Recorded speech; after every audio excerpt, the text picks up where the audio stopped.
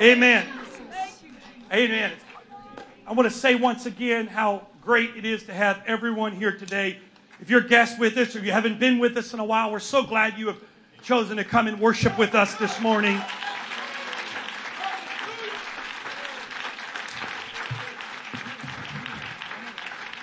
And for those of you that are not able to be here but are tuning in today on theantioch.com, we welcome you this morning. We're so glad that you're joining us on this Easter celebration service today. Praise God. Amen.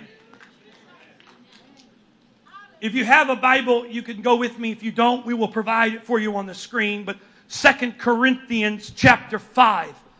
2 Corinthians chapter 5. Just a little breakdown for a minute.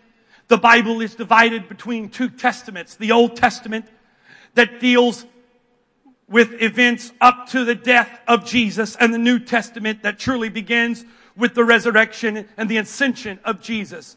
And the church was born in the New Testament. The church that we are a part of today. That's not a man-made organization. It's not a religious ideology. But it is a living organism that was birthed at Calvary and delivered on the day of Pentecost. And as a part of the birth of the new church, the Apostle Paul, especially one of the great men and great writers of the New Testament, penned several letters to the churches that were beginning to grow there in the first century of the birth of the church. And we're going to read today from his second letter that he wrote to the church in Corinth. 2 Corinthians is a letter that he had written to the church in Corinth.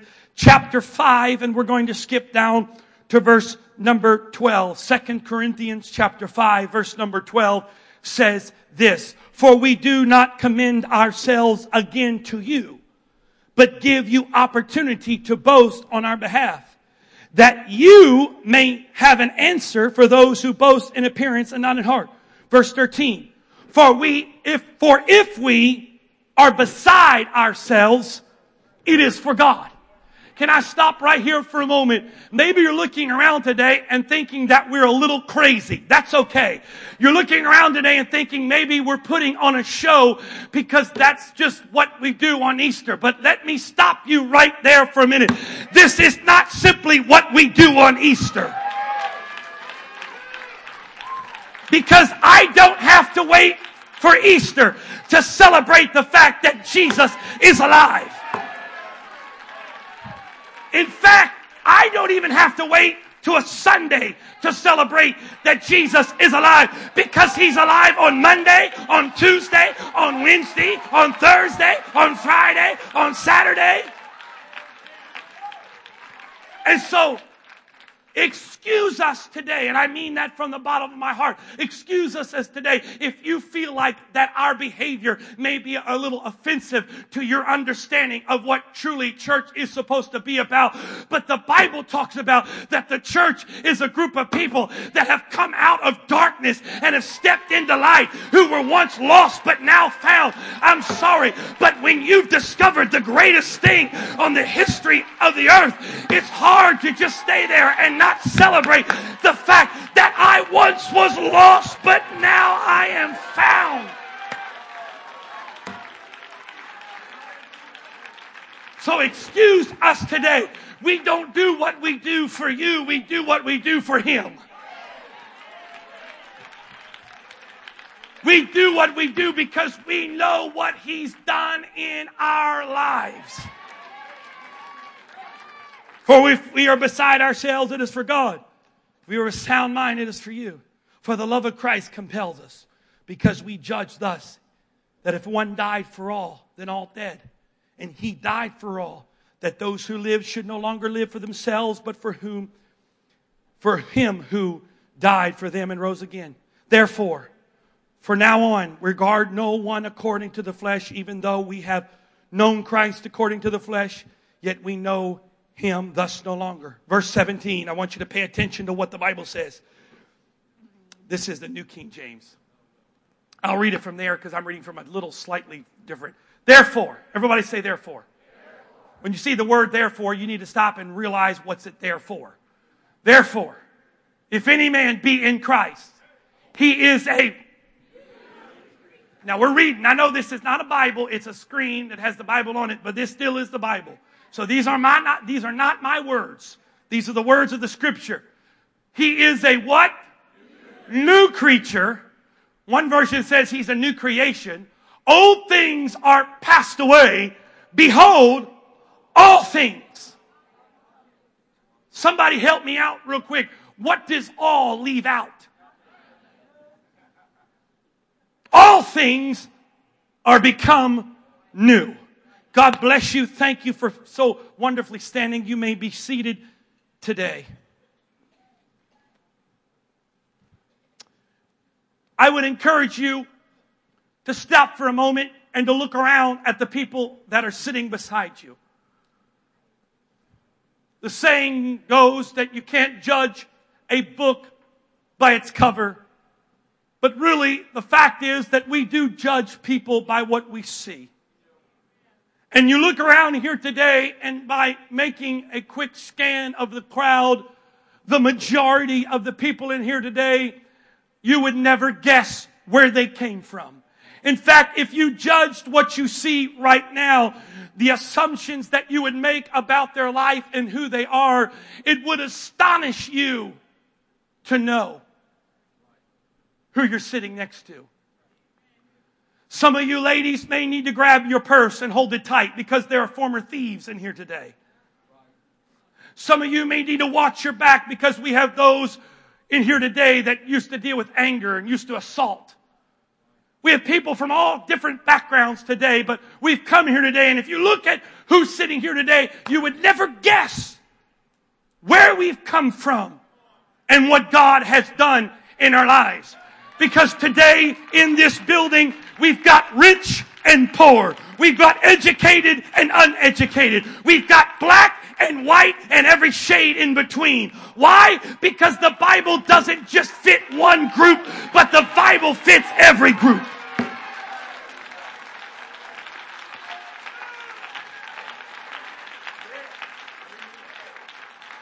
I don't mean to say this to be critical against anyone or any group. And I mean that sincerely.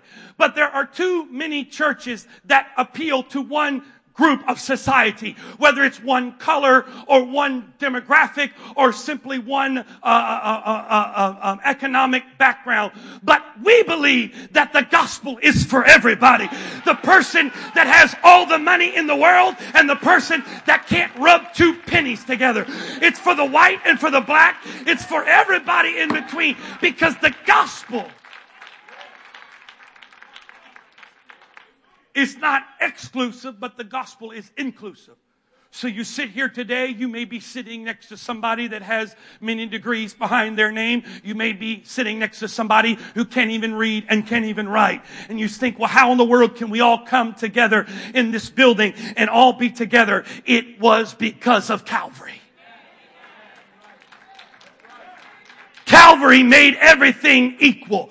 Calvary brought every person to their knee, because it doesn't matter your background. Everybody has got to go to the cross. And we talked about the second letter, but let me go back for a minute and read something that Paul wrote in his first letter. 1 Corinthians chapter 6. Verse number 9. Well, again, we'll put it on the screen for you. 1 Corinthians chapter 6, verse number 9. Know ye not that the unrighteous shall not inherit the kingdom of God? Be not deceived. Neither fornicators, nor idolaters, nor adulterers, nor effeminate, nor abusers of themselves with mankind, nor thieves, nor covetous, nor drunkards, nor revilers, nor extortioners shall inherit the kingdom of God. Don't put the next... Hold it off just for a second. You're going to kill my punchline. This list right here sums up a lot of who we used to be. But Paul goes on the next verse and says this. And such were some of you. But you are sanctified, justified in the name of the Lord Jesus and by the Spirit of our God. Is there anybody glad today that Jesus found you where you were?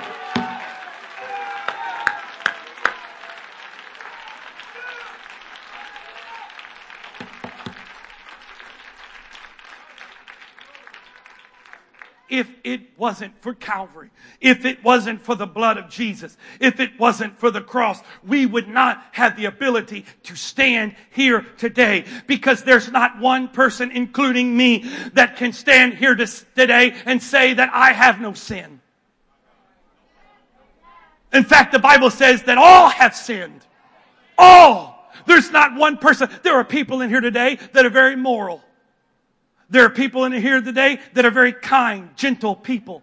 There are people here today that look out for their fellow man. But even the kindest and gentlest and the meekest of us all in this place have sinned. Those of us sitting on the platform, sometimes people look at the ministry and think that the ministry is somehow separated from society. No, every man on this platform, every woman that come on this platform has sin that we've had in our life.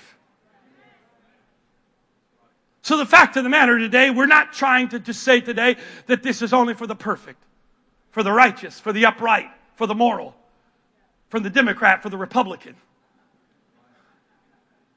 The fact of the matter is that the blood of Jesus in Calvary is for us all. But the question is, how did we get here today? Truly, how does this really work? Is it simply positive thinking? Is it simply mind over matter? Is it simply a bunch of delusional or brainwashed people that have somehow fell to some kind of religious delusion, or somehow been deceived to think that something really is the case? But let's go back, if we could this morning, and not stop at Calvary, but let's go farther back, if we could. Let's go all the way back to the very beginning of Scripture this morning. All the way back to the very beginning of this all. The book of Genesis. The book of Genesis is the story of creation, how God put all this together. But as the story begins to unfold, there's something unique that transpires. Because the Bible says that God created man and woman and placed them in the garden. And now I don't have to, for time's sake, to go into all the details. But we know that the serpent tempted Eve. She ate of the forbidden fruit. She went along and she passed it along to Adam. And the Bible says that when Adam tasted of the fruit, the Bible says his eyes were open and he saw that he was naked. And he did something very unique. The Bible says that Adam ran and Adam hid from God. And the Bible says that God showed up in the garden for his daily walk in communication with Adam. And when he shows up in the garden, Adam is hiding. And the Bible says that God says to Adam, Adam, where are you? Now, I've heard some religious pundits who have tried to mock what we believe, that have tried to make the statement that if God is so powerful, how come he didn't know where Adam was? By making that statement, it proves their ignorance of Scripture, because God knew exactly where Adam was. But when God showed up and Adam was hiding, God said, Adam, Adam, where are you? And he says, I'm over here hiding. He said, Adam, why are you hiding? He says, I'm hiding because I'm naked. God replied back to him and said, Adam, who told you that you were naked? Somewhere in the conversation, Adam stepped out of the bushes, and behold, he had made garments of fig leaves. Can I stop for a minute and say today that God knows exactly where you are? You may be trying to hide from God. You may be trying to run from God. But God knows exactly where you are. But the fact of the matter is today that God cannot help you until you acknowledge where you are. God is not going to come and pull you out of your seat, grab you by your shirt collar, and yank you out and say, okay, I've come to save you. No, no, no. God is going to give you the opportunity, but you have to acknowledge in your own heart, I'm in need of saving. And he says to Adam, Adam, where are you? And it wasn't until Adam acknowledged, here I am, that God was able to step in and minister to Adam. But something unique takes place. You see, God could have left them like they were. God could have simply said, well, Adam, I'm glad you finally acknowledged it. Come over here and give God a hug. They could have hugged it out. He could have let Adam go on his way, fig leaves and all. And Adam and Eve could have lived the rest of their days out in garments of fig leaves. But if you ever looked at a fig leaf and you ever felt one, you know that they're very uncomfortable. You can try to make them comfortable, but really, there's no real place, no real way to sit, no real to stand. And can you imagine having an apron or garment made of fig leaves? Too many times we try to make our lives better through our own abilities. And it just never seems to fit. It never feels comfortable. It always feels like something is irritating, something is bothering us, something's going on. Why? Because we're trying to find the answer in our own way. And you know what? God could have easily left Adam the way he was. But God did something very unique. And I'm going to read it because I want you to see what he did. Verse number 20 of chapter 3. Genesis 3, verse number 20. I'm going to let you read it along with me so you know. And Adam called his wife named Eve because she was the mother of all living. Verse 21. Unto Adam and also his wife did the Lord God make coats of skin and clothe them. Now for most of us, we read that verse and we think, well, that's not really anything to stop at. It's just God making coats. What's the big deal? It's just some coats. Not really. And we skip over that. It's just several words in a verse of the many verses of the Bible. What's so significant, preacher, about that particular instance? You have to understand something about the way God operates, if you would just give me a moment today. When God establishes a pattern of dealing with us, the moment he establishes that pattern, he sticks with that pattern because the Bible says that God does not change. The Bible goes so far to say that he's the same yesterday, today, and forever. So sometimes, if we want to know how God deals with us today in a modern world, we've got to go back and see how God dealt with them in the biblical world. Because according to Scripture, God has not changed. So you say to me today, preacher, why are you telling me that something that happened in the book of Genesis is important to me today? Why is God making coats of skin important with me today? Now the Bible doesn't say this, but we can put the pieces together by what took place in this verse. In order to make coats of skin, what has to happen? Something's got to die. Something has got to die. He didn't say he put animals on them. He said he makes coats of skin, putting them on them. So in order for that to happen, what had to happen? Something had to die. Now, from typology, and I don't have time to go into this. If you want to know the answer, I'll be glad afterwards to tell you this. But we know from typology that more than likely the animal in this passage that died was a lamb. Because the same pattern was carried throughout the Old Testament. So I want you to picture this for a second. Adam and Eve, just get this in your mind for a moment. Adam and Eve were standing there in fig leaves. And God sees them. And they were in that condition because of what they had done. But they had no way to get themselves out of that condition. And God shows up and has this communication with them. And God says to them, I'm not going to leave you the way I found you. I love you too much to let you go on living like you're living. Let me tell you this today. God loves you just like you are, but He loves you too much to leave you like you are.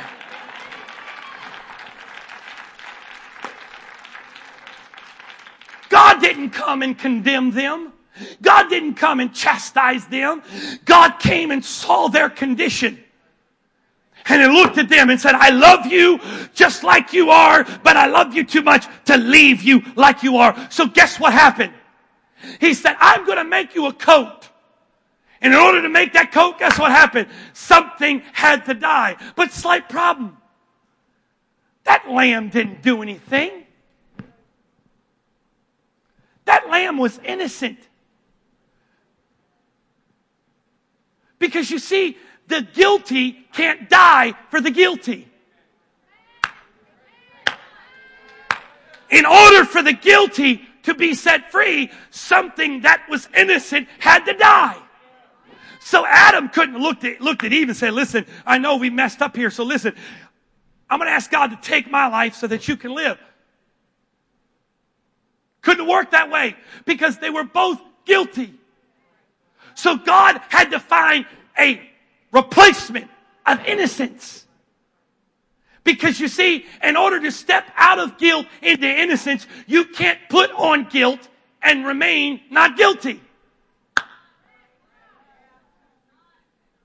So God chose the innocent to die for the guilty. And God took the life of this animal. But you see, the Bible says something very unique. It says this, without the shedding of blood, there is no forgiveness of sin. That in order for you and I to be forgiven today, blood had to be shed. All the things that happened to Jesus from the Garden of Gethsemane, when the Bible says He began to sweat great drops of blood, to the nails that pierced His hands, to the nail that pierced His feet, to the crown of thorns, to His back being beaten, to the side being pierced, all the events that transpired, that basically, forgive me for saying it this way, but by the time it was all over, He was a bloody mess. All of that was not for the shock factor. But every drop of blood that came out of the Savior had a purpose.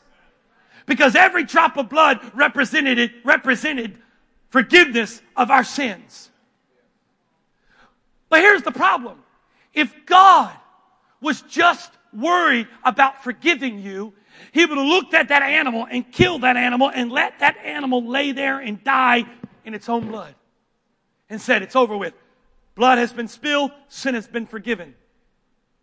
But God loves you so much that not only did He care about forgiving you of your sin, but He cared about what happened to you after your sins are forgiven.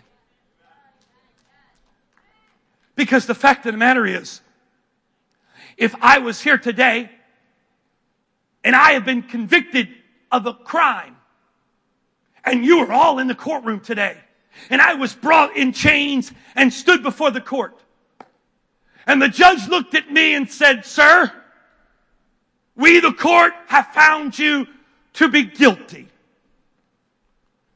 You have committed the crime, and the evidence has been stacked against you, and now we find you to be guilty. And I would have looked up at him and said, you're right. And he says, I'm now going to pronounce your sentence. And he looks down at his sheet, about to proclaim my sentence, and he says, hold on a minute. There's been a change. You are guilty of this crime, but I am now going to pardon you from the punishment of the crime. You will leave out of this courtroom today, and you will leave out of this courtroom today as a guilty person, but you will not have to serve the time. For most of us, if we ever committed a crime, that probably would be a great thing to hear. You're guilty, but you don't have to serve the time. You've done wrong, but I'll take the punishment away. You see, today God is not just worried about you spending eternity in heaven or hell, because his love goes deeper than that. Because really, what took place in the garden was something very unique.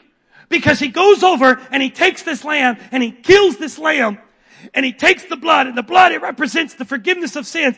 But then the Bible says he takes a coat. He covers them. What happened when they put on those coats? Notice this. I know this is funny, but it didn't say he made them bikinis. Didn't make them bathing suits. The Bible says he made them coats. Why was he worried about making them coats? Because when they saw each other and they saw themselves, now they didn't see the fig leaves. Now they didn't see the nakedness and the shame of what they did. When they looked at themselves, what did they see? They saw the coat that was given to them by the shedding of the innocent that was placed on them. You see, if I walked in here today and I went down to the costume store and I picked out a costume, by just simply what I was wearing, you would know who I was. Came here today and I was wearing a fireman's outfit, I wouldn't have to tell you I was a fireman. You'd say, you're a fireman. If I was wearing a police officer outfit, you would say, I wouldn't have to tell you, hey everybody, I'm dressed like a policeman. You would know, he's a policeman. If I was wearing a Superman outfit, you wouldn't have to say, what are you dressed up like? There's an S on my chest. By what you see is the identity by which I live. So God didn't simply come to Adam and Eve and say, listen, I know you messed up, but it's okay. I'm going to give you a fresh start and say, look it, just try to do better next time, okay? Stay away from the fruit. Just do better. It's okay. God's not mad. Now go on your little way, children. No. God loved them enough. He knew that simply dealing with what they did wasn't good enough. Because he knew if he dealt with what they did, they would always identify themselves for what they used to be. But God loved them enough.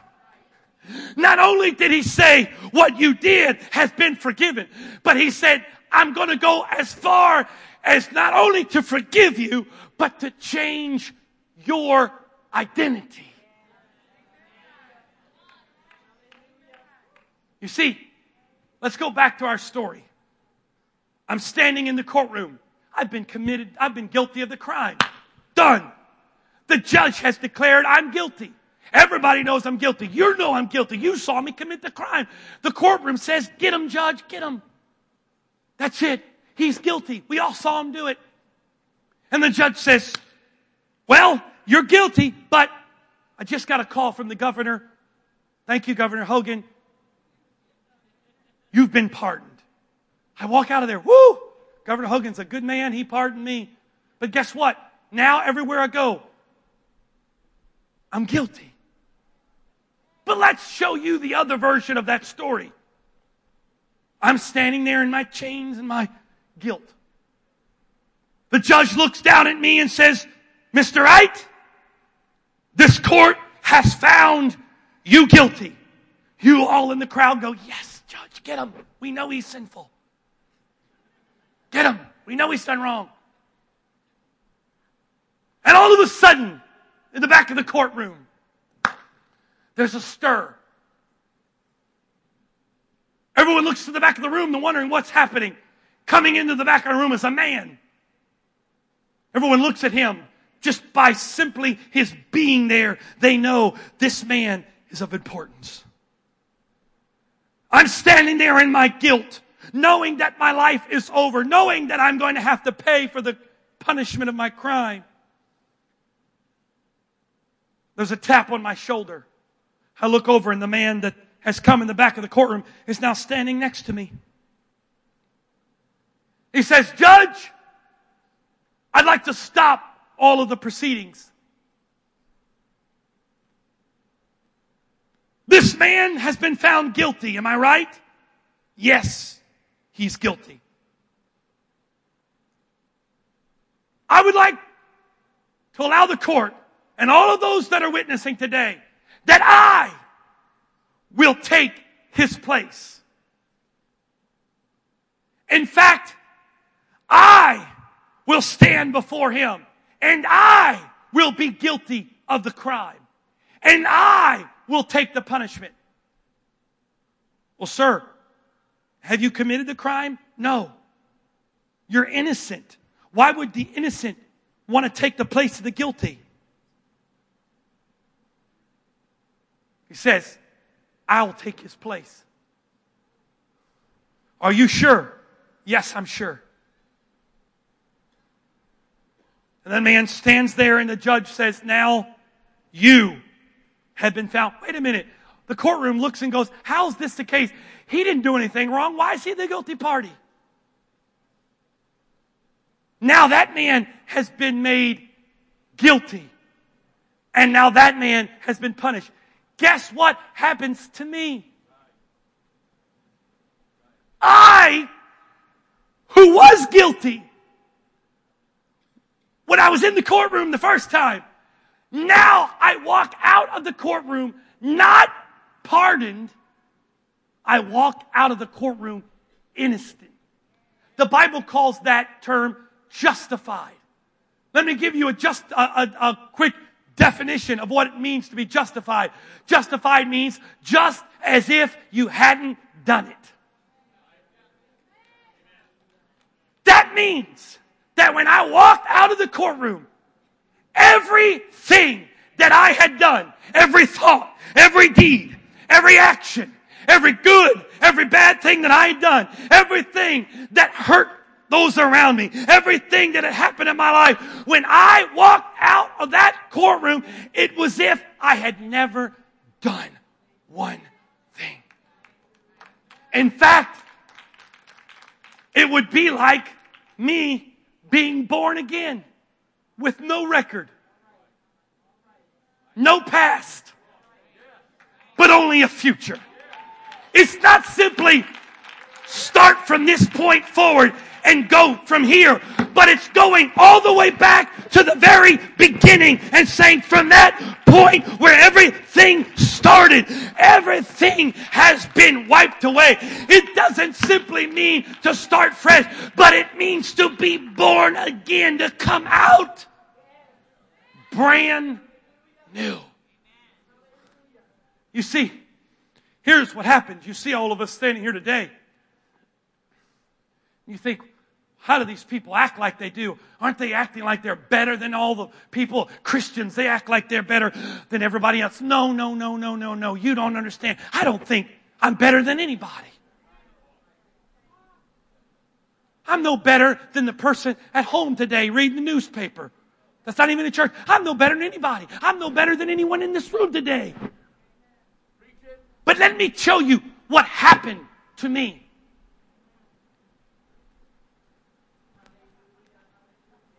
Years ago,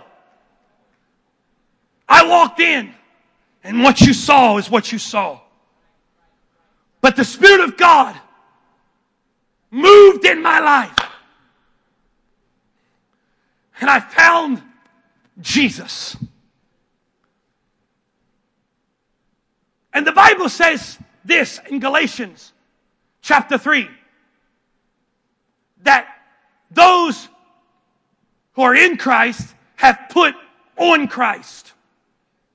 What does that mean? What do you mean to put on Christ? The same process that took place with the lamb in the garden, that made Adam and Eve not only free from their sin, but brand new and innocent from their sin. The same process happened to me. Because back there, to my left, to your right, afterwards you can take a tour, we'll show it to you. We have what we call a baptismal. Many religions have a baptismal. Many try to explain it in different ways. But let me tell you the true essence of what it means to be baptized. Because the Bible says those who have been baptized into Christ have put on Christ. You see, I could simply tell you today to bow your head. Don't do it, but bow your head. And I want you to ask God to forgive you. And I could ask you to pray a prayer of forgiveness. And you could pray it out of the sincerity of the heart. And yes, that is important. But the fact of the matter is, that's not life-changing like it is. That's the first step, but that's not the whole story. Because you see, something unique takes place. You see, baptism isn't simply about joining a church. You don't have to be baptized to come to church here. You don't have to be baptized to join our church, to join a religion. Baptism is not about membership. Baptism is greater than that because it's not a natural thing, it's a supernatural thing. Baptism isn't simply going out for a swim. I've gone to many pools. I've got out of there feeling worse off when I got out than when I got in. So simply getting wet is not the key. But something happened.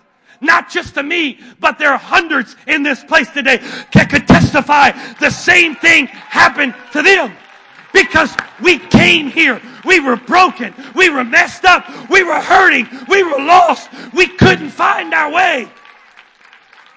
But Jesus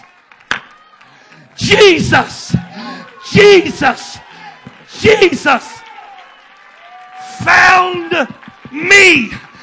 Jesus found me. Jesus found me. You see, you can't see it now because the Bible says to the natural mind, the things of the Spirit are crazy. They're foolish. You can't see. But I'm going to peel back the curtain for a moment today. I'm going to show you what I look like. Hold your breath. I'm not taking my clothes off. But I'm going to show you what I look like today.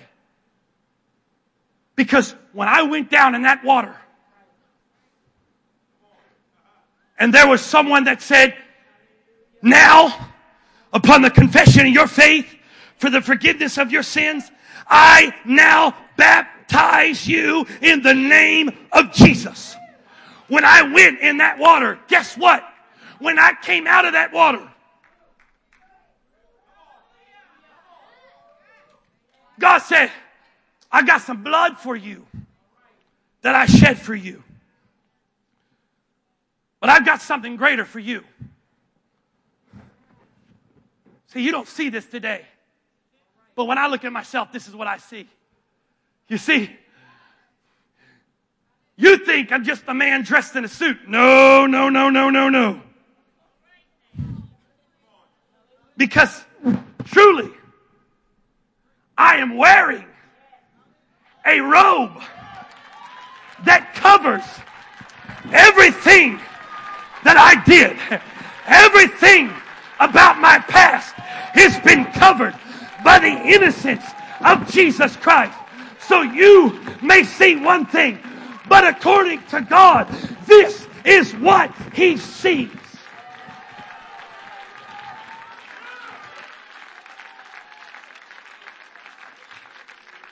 He sees the robe that He gave to me in baptism. So according to this robe, I don't have a past. According to this robe, guess what? I've never committed sin. Wait a minute, preacher, I thought you said before you committed sin. Yes, according to the law, I committed sin. But guess what? According to baptism, I have no sin. Because Jesus and the blood of Jesus found me where I was and saved me in the middle of my pit and washed me and sanctified me and justified me.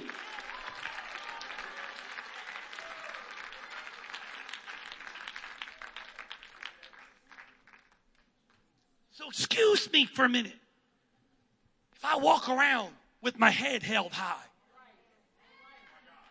excuse me for a minute if I act a little confident. You say you Christians are just a bunch of filled with a bunch of craziness. You act like you're holier than thou. No, no, no, no. I'm not holy. He's holy. But guess what? The holiness of Jesus is the holiness that I'm wearing. So no, I'm not holy, but He is holy. And He has given me garments of innocence. So excuse me if I come in this place and I clap my hands. Excuse me for a minute if I wave my hands. Excuse me for a minute if I dance before the Lord. Why? Because He brought me out of darkness and He put me in the light.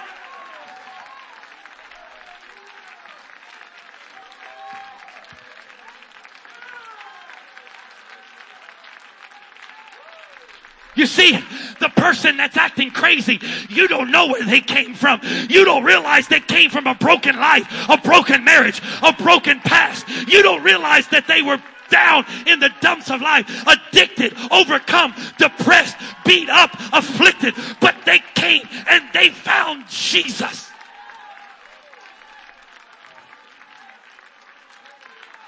I'm not trying to tell you today about religion. You know what? I don't care about religion. Religion hasn't changed anybody. Religion hasn't helped anybody. Religion can't set you free. I'm not preaching religion. I'm preaching Jesus.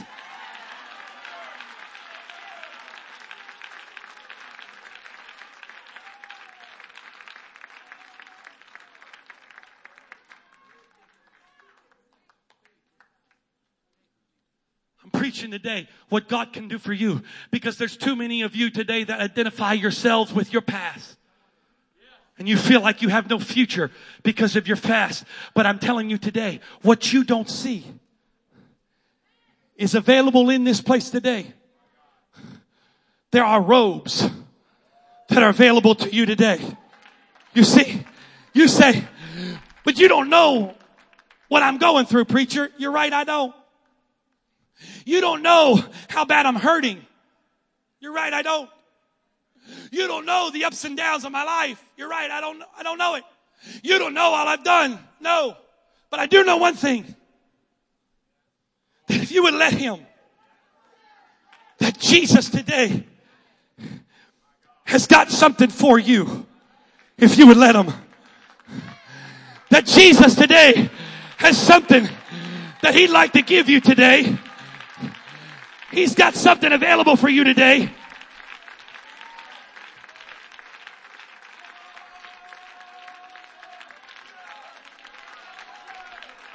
Wait a minute. Wait a minute. I've done nothing to deserve it. You don't have to do anything to deserve it, because He did all the work on Calvary. If you today would let Him, He's walking through this place today. And He's passing out.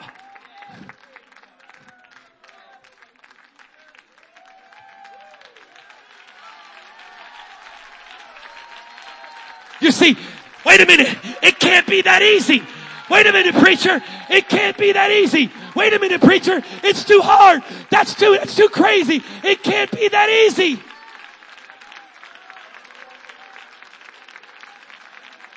It can't be that easy. It's that easy because He did all the work.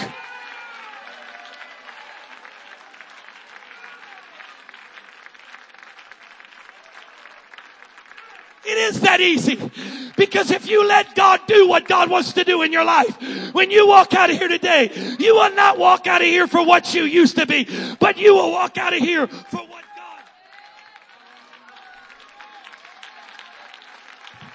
what God has made you to be. Or can we just thank Him right now for what He has done?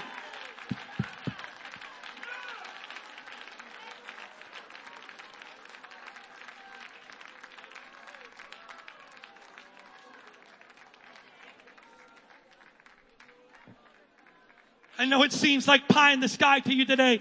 I know you say, wait a minute, just sounds too crazy. Sounds too good to be true. It doesn't sound like this is real. You know what? In your natural mind, I would say yes. But I want to show you something really quickly here. You can't really see it in the light. It's different than when I'm tan in the summertime. You come up afterwards and I'll show it to you in better light. But right on my right arm, I've got a scar. It's about 1.5 inches that way, about 2 inches that way. When I was a child, I was in my mother's lap, pulled water off. She was making a drink and had hot water she had just pulled out of the microwave of the stove. I can't remember exactly which one. I reached up. I was just a child, 9 months old. Pulled that boiling water on me. The water was so hot that it literally just melted my skin to the bone. But today, there is a remnant of that event left on my arm. But you know what? At 9 months old, you would have touched that. I probably would have screamed, cried. For a while, you would have touched that. It would have hurt. But you know what? Now, I guess I'd let you do this, but we'd have to talk about it. You come up here today, you can pinch it, slap it, hit it. It doesn't hurt. Why? Because it's healed. The memory of the event is still there, but the pain is gone. I'm not telling you today that God wants to come in your life, put a tube on your head, suck your brain out, and take all the memories away. God's not going to do that. But what I'm telling you today is that today you could have cried your last tear. Last night could have been your last sleepless night. This morning could have been your last moment of loneliness. Because Jesus saw you. We say, wait a minute, you don't know why I came here today. I came because it was Easter. I didn't really come for anything today. I came, it was Easter. Oh, no. That's what you thought. But God orchestrated all this for you to be here today. You may have come here today because you were invited. You may have come here today because it's Easter. Everybody goes to church on Easter, so I'll go to church too. And you think, well, I'm here. Isn't that good enough? No. Because you know what? From a long way off, God saw you coming. God today wants to heal you today. God wants to forgive you. But more than importantly, God wants to change you today. But just like he did with Adam, he walks in the garden and says, Adam, where are you today? Oh, wait a minute, God. I'm hiding. You can find me. I'm over. You can count to 10. I'm hiding. Find me. He could have done that.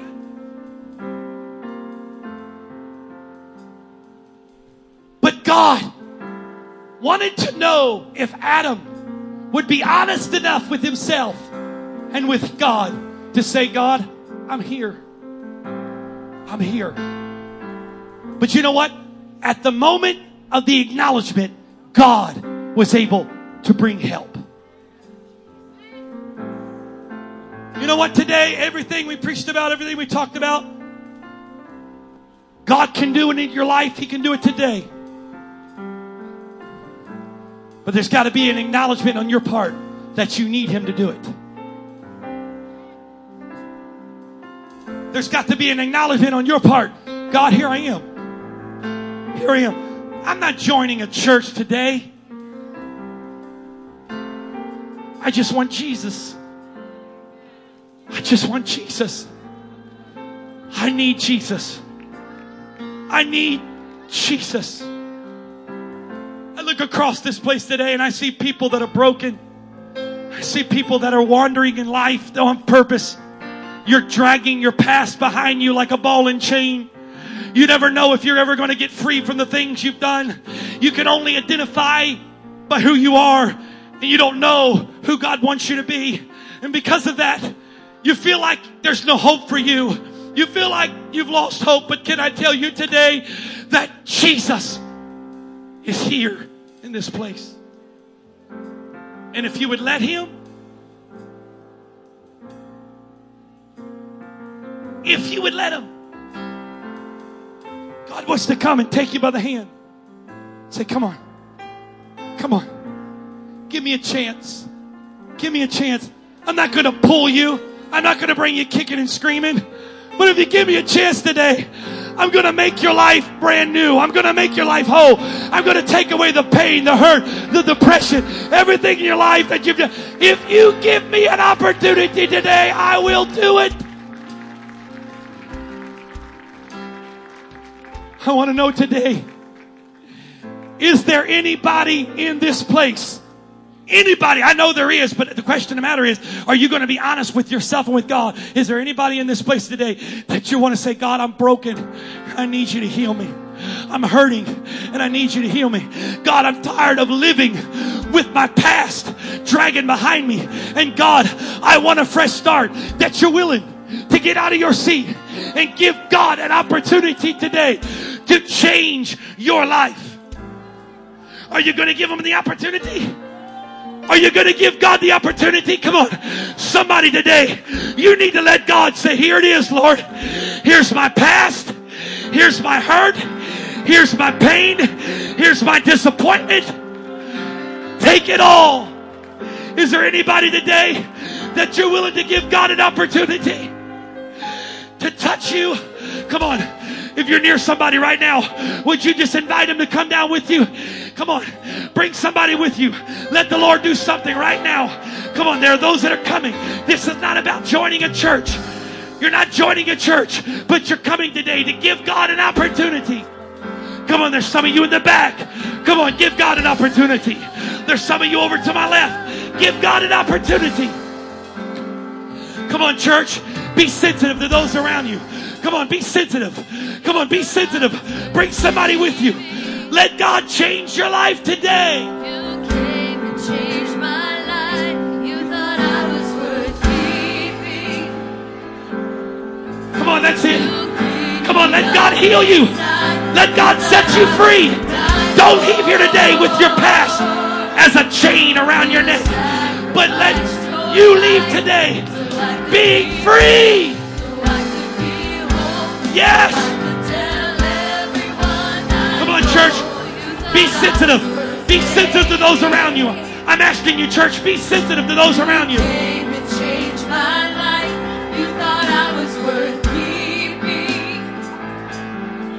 Maybe you're not new here. Maybe you come here every week. But God has talked to you today. Would you give him a chance? Adam, where are you? Adam, where are you? Here I am. Here I am. Here I am.